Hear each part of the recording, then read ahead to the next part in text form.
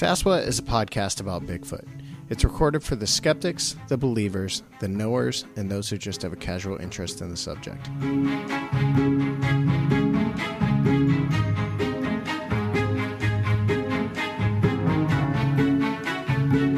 For more information, visit saswat.com.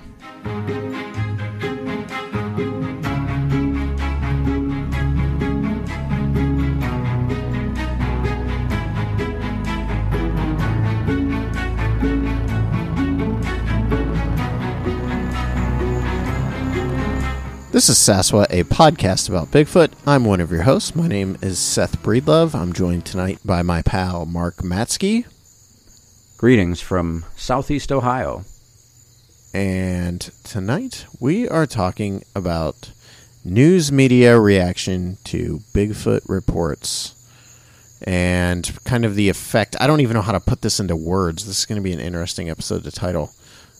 Kind of the effect news media has on popular perception of Bigfoot and upright walking hairy hominids around the world, and specifically in America. I'm not sure, because I don't know that I've seen any news reports outside of the States of Bigfoot, but I imagine this subject is treated differently in other areas of the world. Wouldn't you think? Chilling tales of Kentuckiana's monsters, myths, and legends.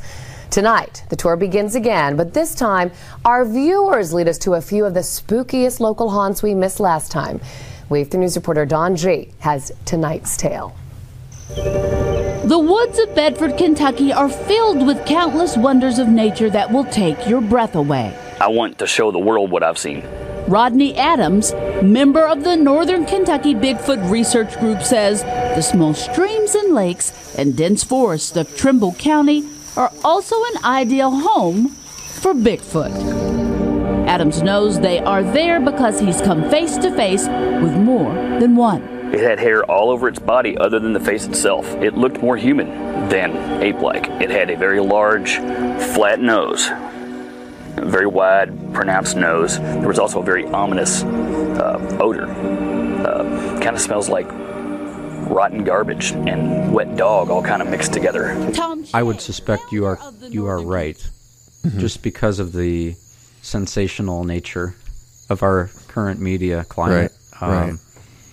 The sort of the kooky angle is definitely what's played up here, and I think it would be right to suspect that in other places it's treated in more even terms.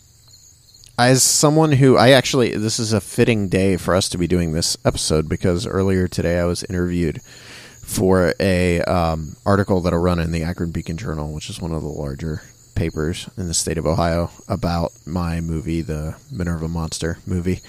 Now, actually, Mark, I have to tell you about this. This is you're going to love this. So the guy that did the article on us, his name is Bob Browning. He's written for the paper forever. Apparently, he was actually out at the Caton's house during the week that everything started. He was friends with Barbara. He was out there one night with her on the Caton property. Really? Now but this gets way better. This guy spent a year out in the Pacific Northwest talking to various Bigfoot people. And this was back in the early 70s, and the people he was out in the PNW with would have been, he was out there with John Green, Renee DeHinden, Peter Byrne, George Haas. Wow. He interviewed Fred Beck of the Ape Canyon, and this is the guy that was interviewing me today. That's so you talked to that guy. Wow. Yeah, so we ended up, it almost became like a reverse interview, like where the three of us were sitting there interviewing him about this kind of stuff. And I told him that you and I want to have him on for an episode of Saswat, so we can get some information out of this guy. Did he seem agreeable to that? He seemed like whatever. He was living the dream, man. Yeah. Does he realize how much? Wow, I don't think he gets it, man. Can you imagine? Probably like not. The Fred Beck interview and all that kind of stuff. I mean, it's got to be mind blowing. But well, it I'd started be in out tears, probably. It started out so know? simply because he's like telling us how he was in Minerva, and I'm like, oh wow, you were in Minerva, that's awesome, you know. And then he's like, yeah, and I spent some time out with like Renee DeHinden at his camp and like all this stuff. I'm like, are you kidding me? So anyway, all that is to say, I've dealt with my fair share of media attention in the last month, especially, and have been firsthand acquainted with the typical line of questioning from news personnel relating to this subject. So that's why I pitched you the idea of doing this episode. I was like, you know what, let's just talk about it. So typically there's really only two types of news stories, and when I'm referring to news stories right now, I'm referring to actually like television news, televised news. They run it two ways. They either do the kind of goofy, let's kind of poke fun at the people that, you know, let's get the craziest whack jobs you can possibly imagine to talk about Bigfoot and their sightings of Bigfoot. And the other reaction, the other, you know, mode of telling the story is to pump in the X-Files theme and then lead into kind of a, you know, some sort of really spooky music. And it's usually around Halloween.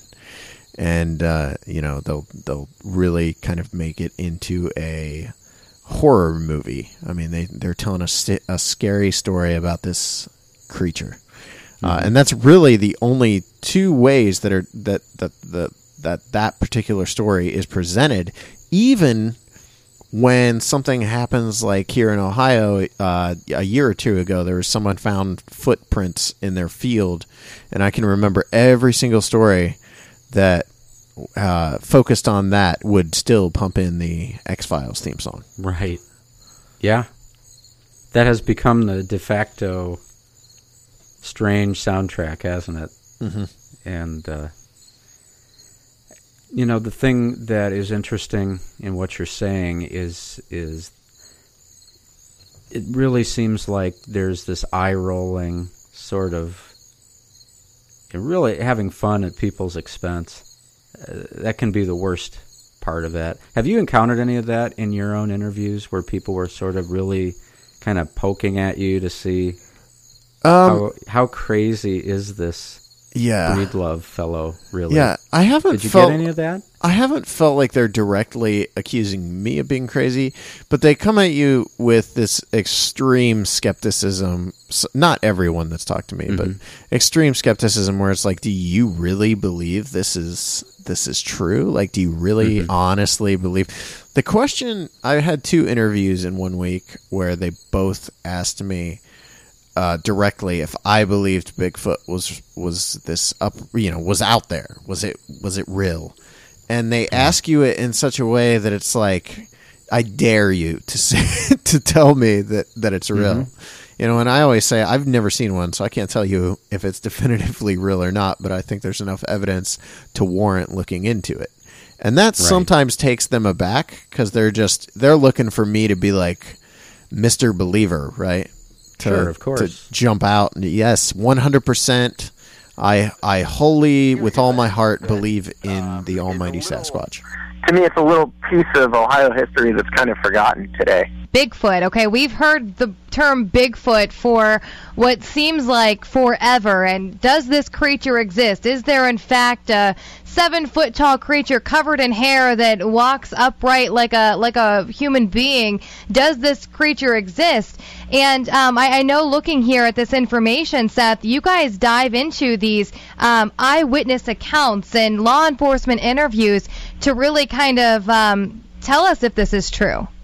Yeah, what we wanted to do is make a movie that actually puts it in the hands of the viewer to decide what they think was seen out there.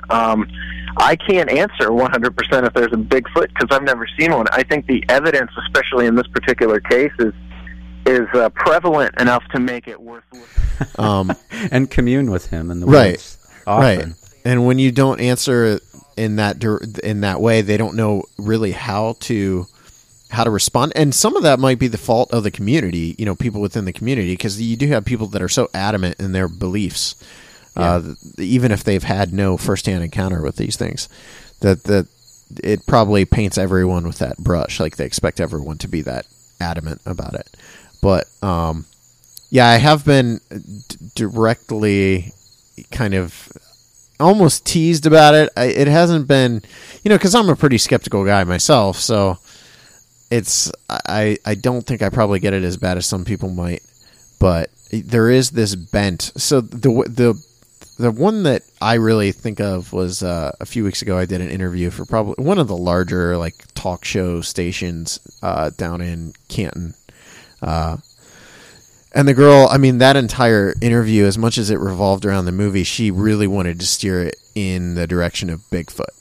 Do you really believe there's this Bigfoot? And what seems to blow people's minds is when you're explaining to them that it's not one Bigfoot.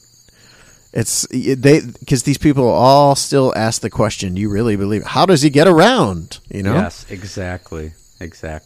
And when you explain, well, I mean, what it seems to be is an undiscovered ape species. They almost don't know how to respond. Mm-hmm. It's like you've just opened their eyes to a whole new world. Yeah, that's so I guess, wild. I know it's so unbelievable to me that there's still people out there who think that the whole mythology is built up around one guy named Bigfoot. Sure, Samuel Bigfoot. Right. And strange as it sounds, it's probably due to the fact that the name is singular. Mm-hmm. Bigfoot lends itself to it being one singular creature. And if they haven't examined it at all, which is probably the case for most people, even in media circles, then maybe it does come as a shock that it's not just sort of this old reclusive weird hermit guy. It's hairy man. Yeah. Something far more pervasive.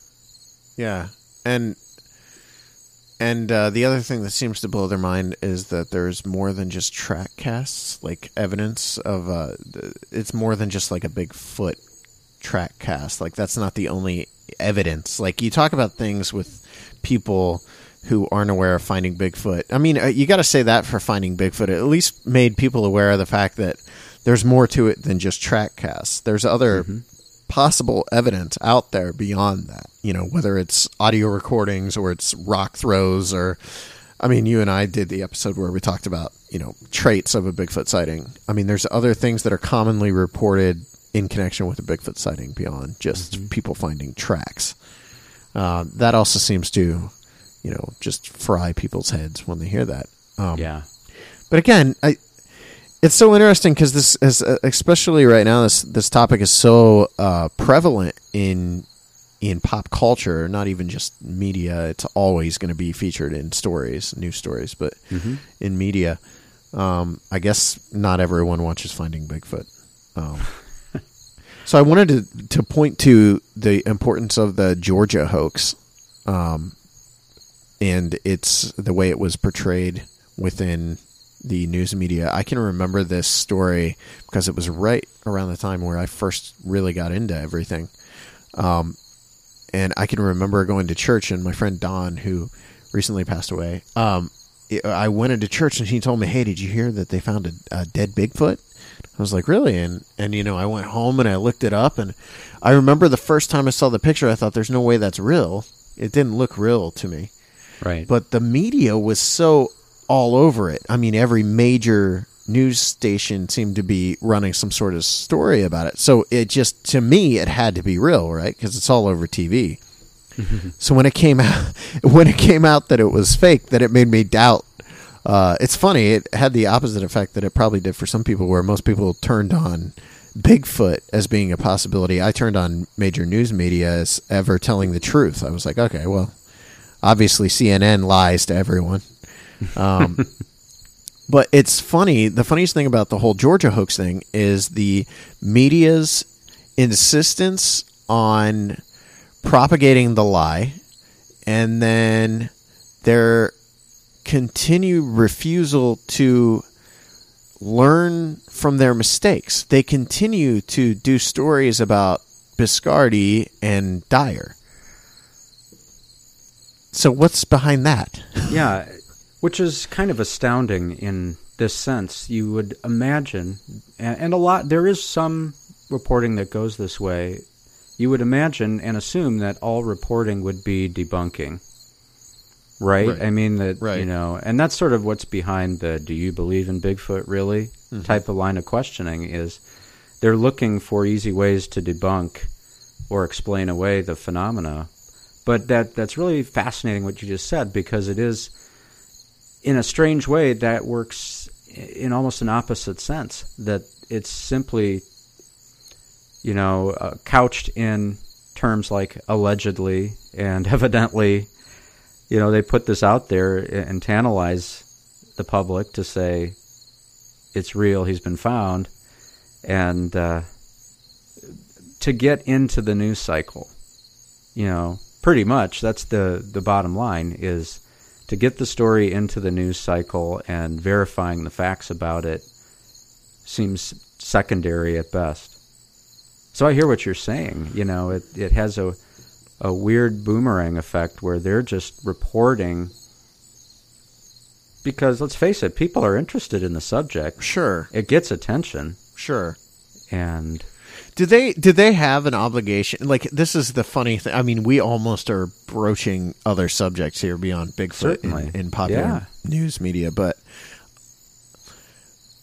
is there almost an expectation that they will just run any story about Bigfoot, so we shouldn't take any of them seriously because it is this particular subject? Like, again, I know how controversial some of this will seem, but how is running a story on Bigfoot to be taken lighter than a story that they run on a political scandal or something? Like, why do we just expect them to not do any research or actual investigative journalism when it comes to a story about Bigfoot?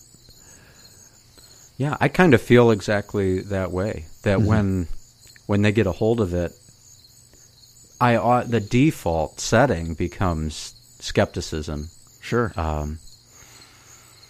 And I think when those stories are put on televised media, there seems to be an assumption that we are running this as sort of a light piece to sort of cut through the other doom and gloom that comes through, through all those news cycles.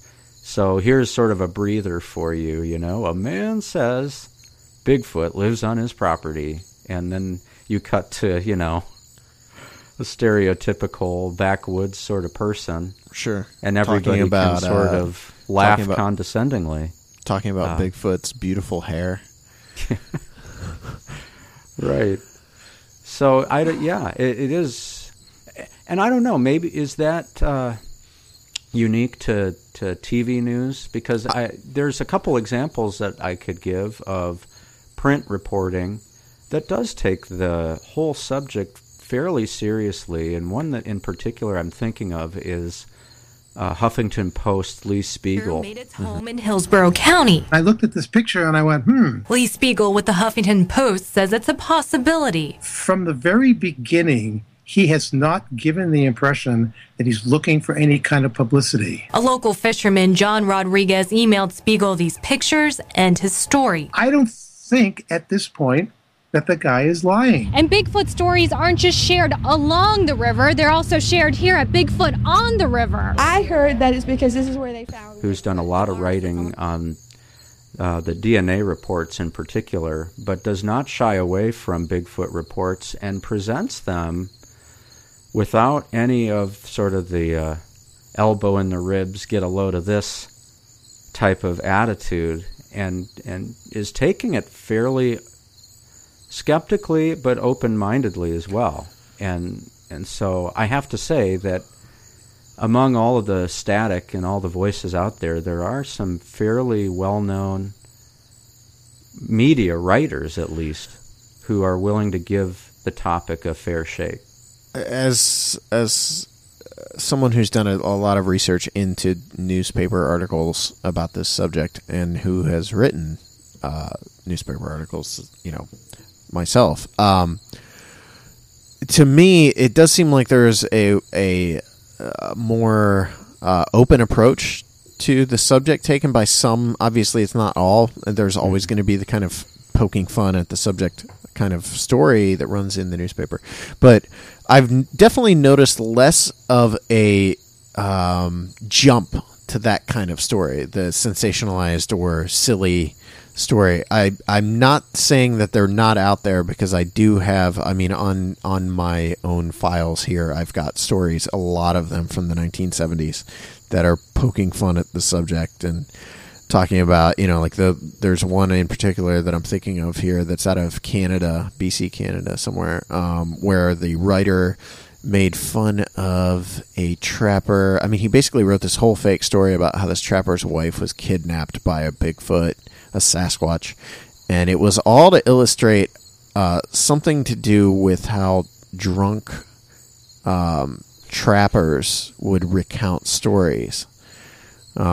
And the whole thing, and that's just something that, jumps to mind. But I do feel like there's a less of a sensationalized take on this sort of story in newspaper media. I don't know if that is because I imagine there's probably more newspaper journalists than there are television journalists. Just sheer numbers. I would think it's more in favor of newspapers, at least maybe not today, but at least 10, 15 years ago. I would think that was the case. I don't know if that's true. I have no data to back that up. But why do you think that is? Is it just the nature of the media itself? I think it's specifically. The nature of print versus TV. There has to be more newspapers than there are television stations out there, and in terms of how many, a newspaper puts how many stories in a newspaper. There's probably 60, 70 stories in a small paper, as opposed to television station that runs, three news cycles per day, hour-long news cycles. I don't know. There's nothing to again, I'm not backing that up with any data. I'm just guesstimating in my head that there's probably more newspaper journalists, or at least there were. We're a dying breed, so yeah. But it's very interesting that there's this. If you think about it, the subject isn't necessarily just this mockery. It's if you take even a minute to look into it beyond, without just turning on your skepticals and approaching everything like it's all a joke, and you look into the sheer amount of reports and the evidence that is out there, it should be taken seriously by someone in major news, television news media. You'd think someone would say, well, there's a subject here that could be, if it were proven to be a fact, it's going to be one of the biggest stories in history. So doesn't it beg at least a little bit of seriousness? Or I do remember the Georgia hoax was taken seriously. So did the Georgia hoax shoot the whole subject in the foot? Wrong. The Sasquatch has been found dead. Yep. Take a look at this. The Sasquatch on ice. In the icebox. Hold on. Wait for it. It's coming. That's according to one California man. Tom Biscardi, known as the Bigfoot Hunter, claiming, look at this. Here it is. That he has found the body that will confirm with scientific proof that Bigfoot does exist. And Tom joins me now. Hiya, Tom. Good morning. All right, so this is an unbelievable picture here. In more ways than one, some would argue. You're going to get some guff for this. What is this thing? Where'd you find it? Okay. Just got back from Georgia, where two guys... Well, that's a good question, and I think that a parallel to that would be the death of Ray Wallace, and how all over news media, the headline was what? Bigfoot is dead. And in that case as well, in most of the stories that I recall reading, there was sort of a definitive word being handed down through these stories that Ray Wallace was Bigfoot. Ray Wallace has passed away. Therefore, the Bigfoot, the origin and the source of all those stories is dead and gone, and we can bury the story. That really was the the flavor of the reporting that came out at that time. So, I mean, along with the Georgia, there just seems to be, the default seems to go in the direction of debunking. Mm-hmm. And, kind of an interesting case study about that goes back to Yeti, actually, and the famous scalps that you see pictures of in just about every Bigfoot book that's been out there.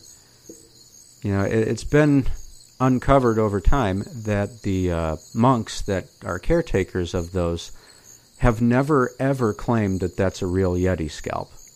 They've said that they were handmade to represent the shape of a Yeti scalp, but no one ever made the claim that this is the actual top part of a Yeti's head.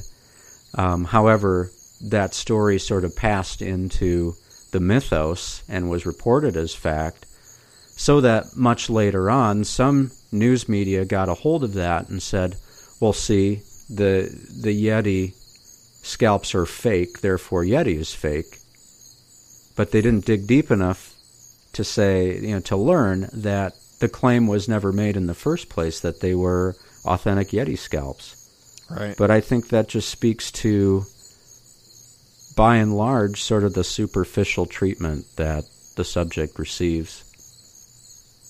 It really does make me wonder, though, if television journalism in general is just, and I hear this all the time, but is it just categorically nonsense? Did they not follow up on anything? Is it all geared toward ratings? And these are, again, these are questions that I've heard, my parents talk about since I was a kid.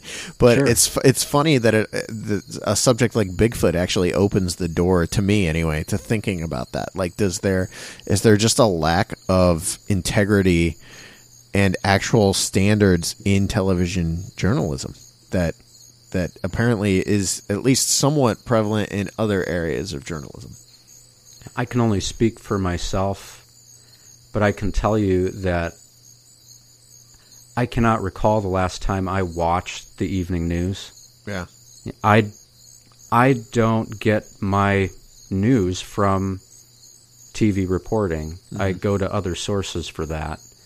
And I guess that says it all, at least for me personally, that I don't put a whole lot of stock in what I see. Either, local level, that's a little bit different.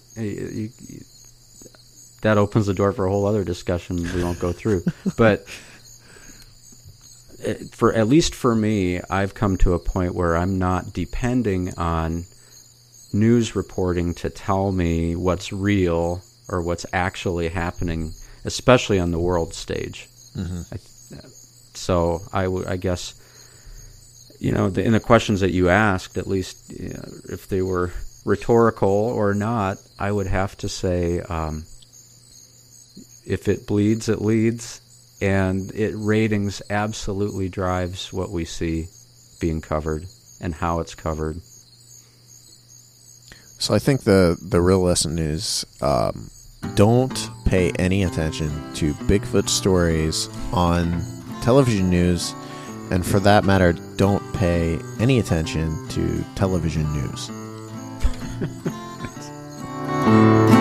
I don't know. Is that subversive? I don't think so. I don't think that's subversive at all. Good.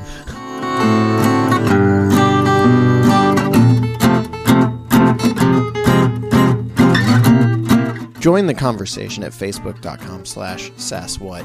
Find us on Twitter by using the hashtag SassWhat, or you can find me on Twitter at SethBreedsLove. Mark Matsky is on Twitter at Reverend Matsky. Send your letters to sasswhatmail@gmail.com and leave us a rating and review on iTunes.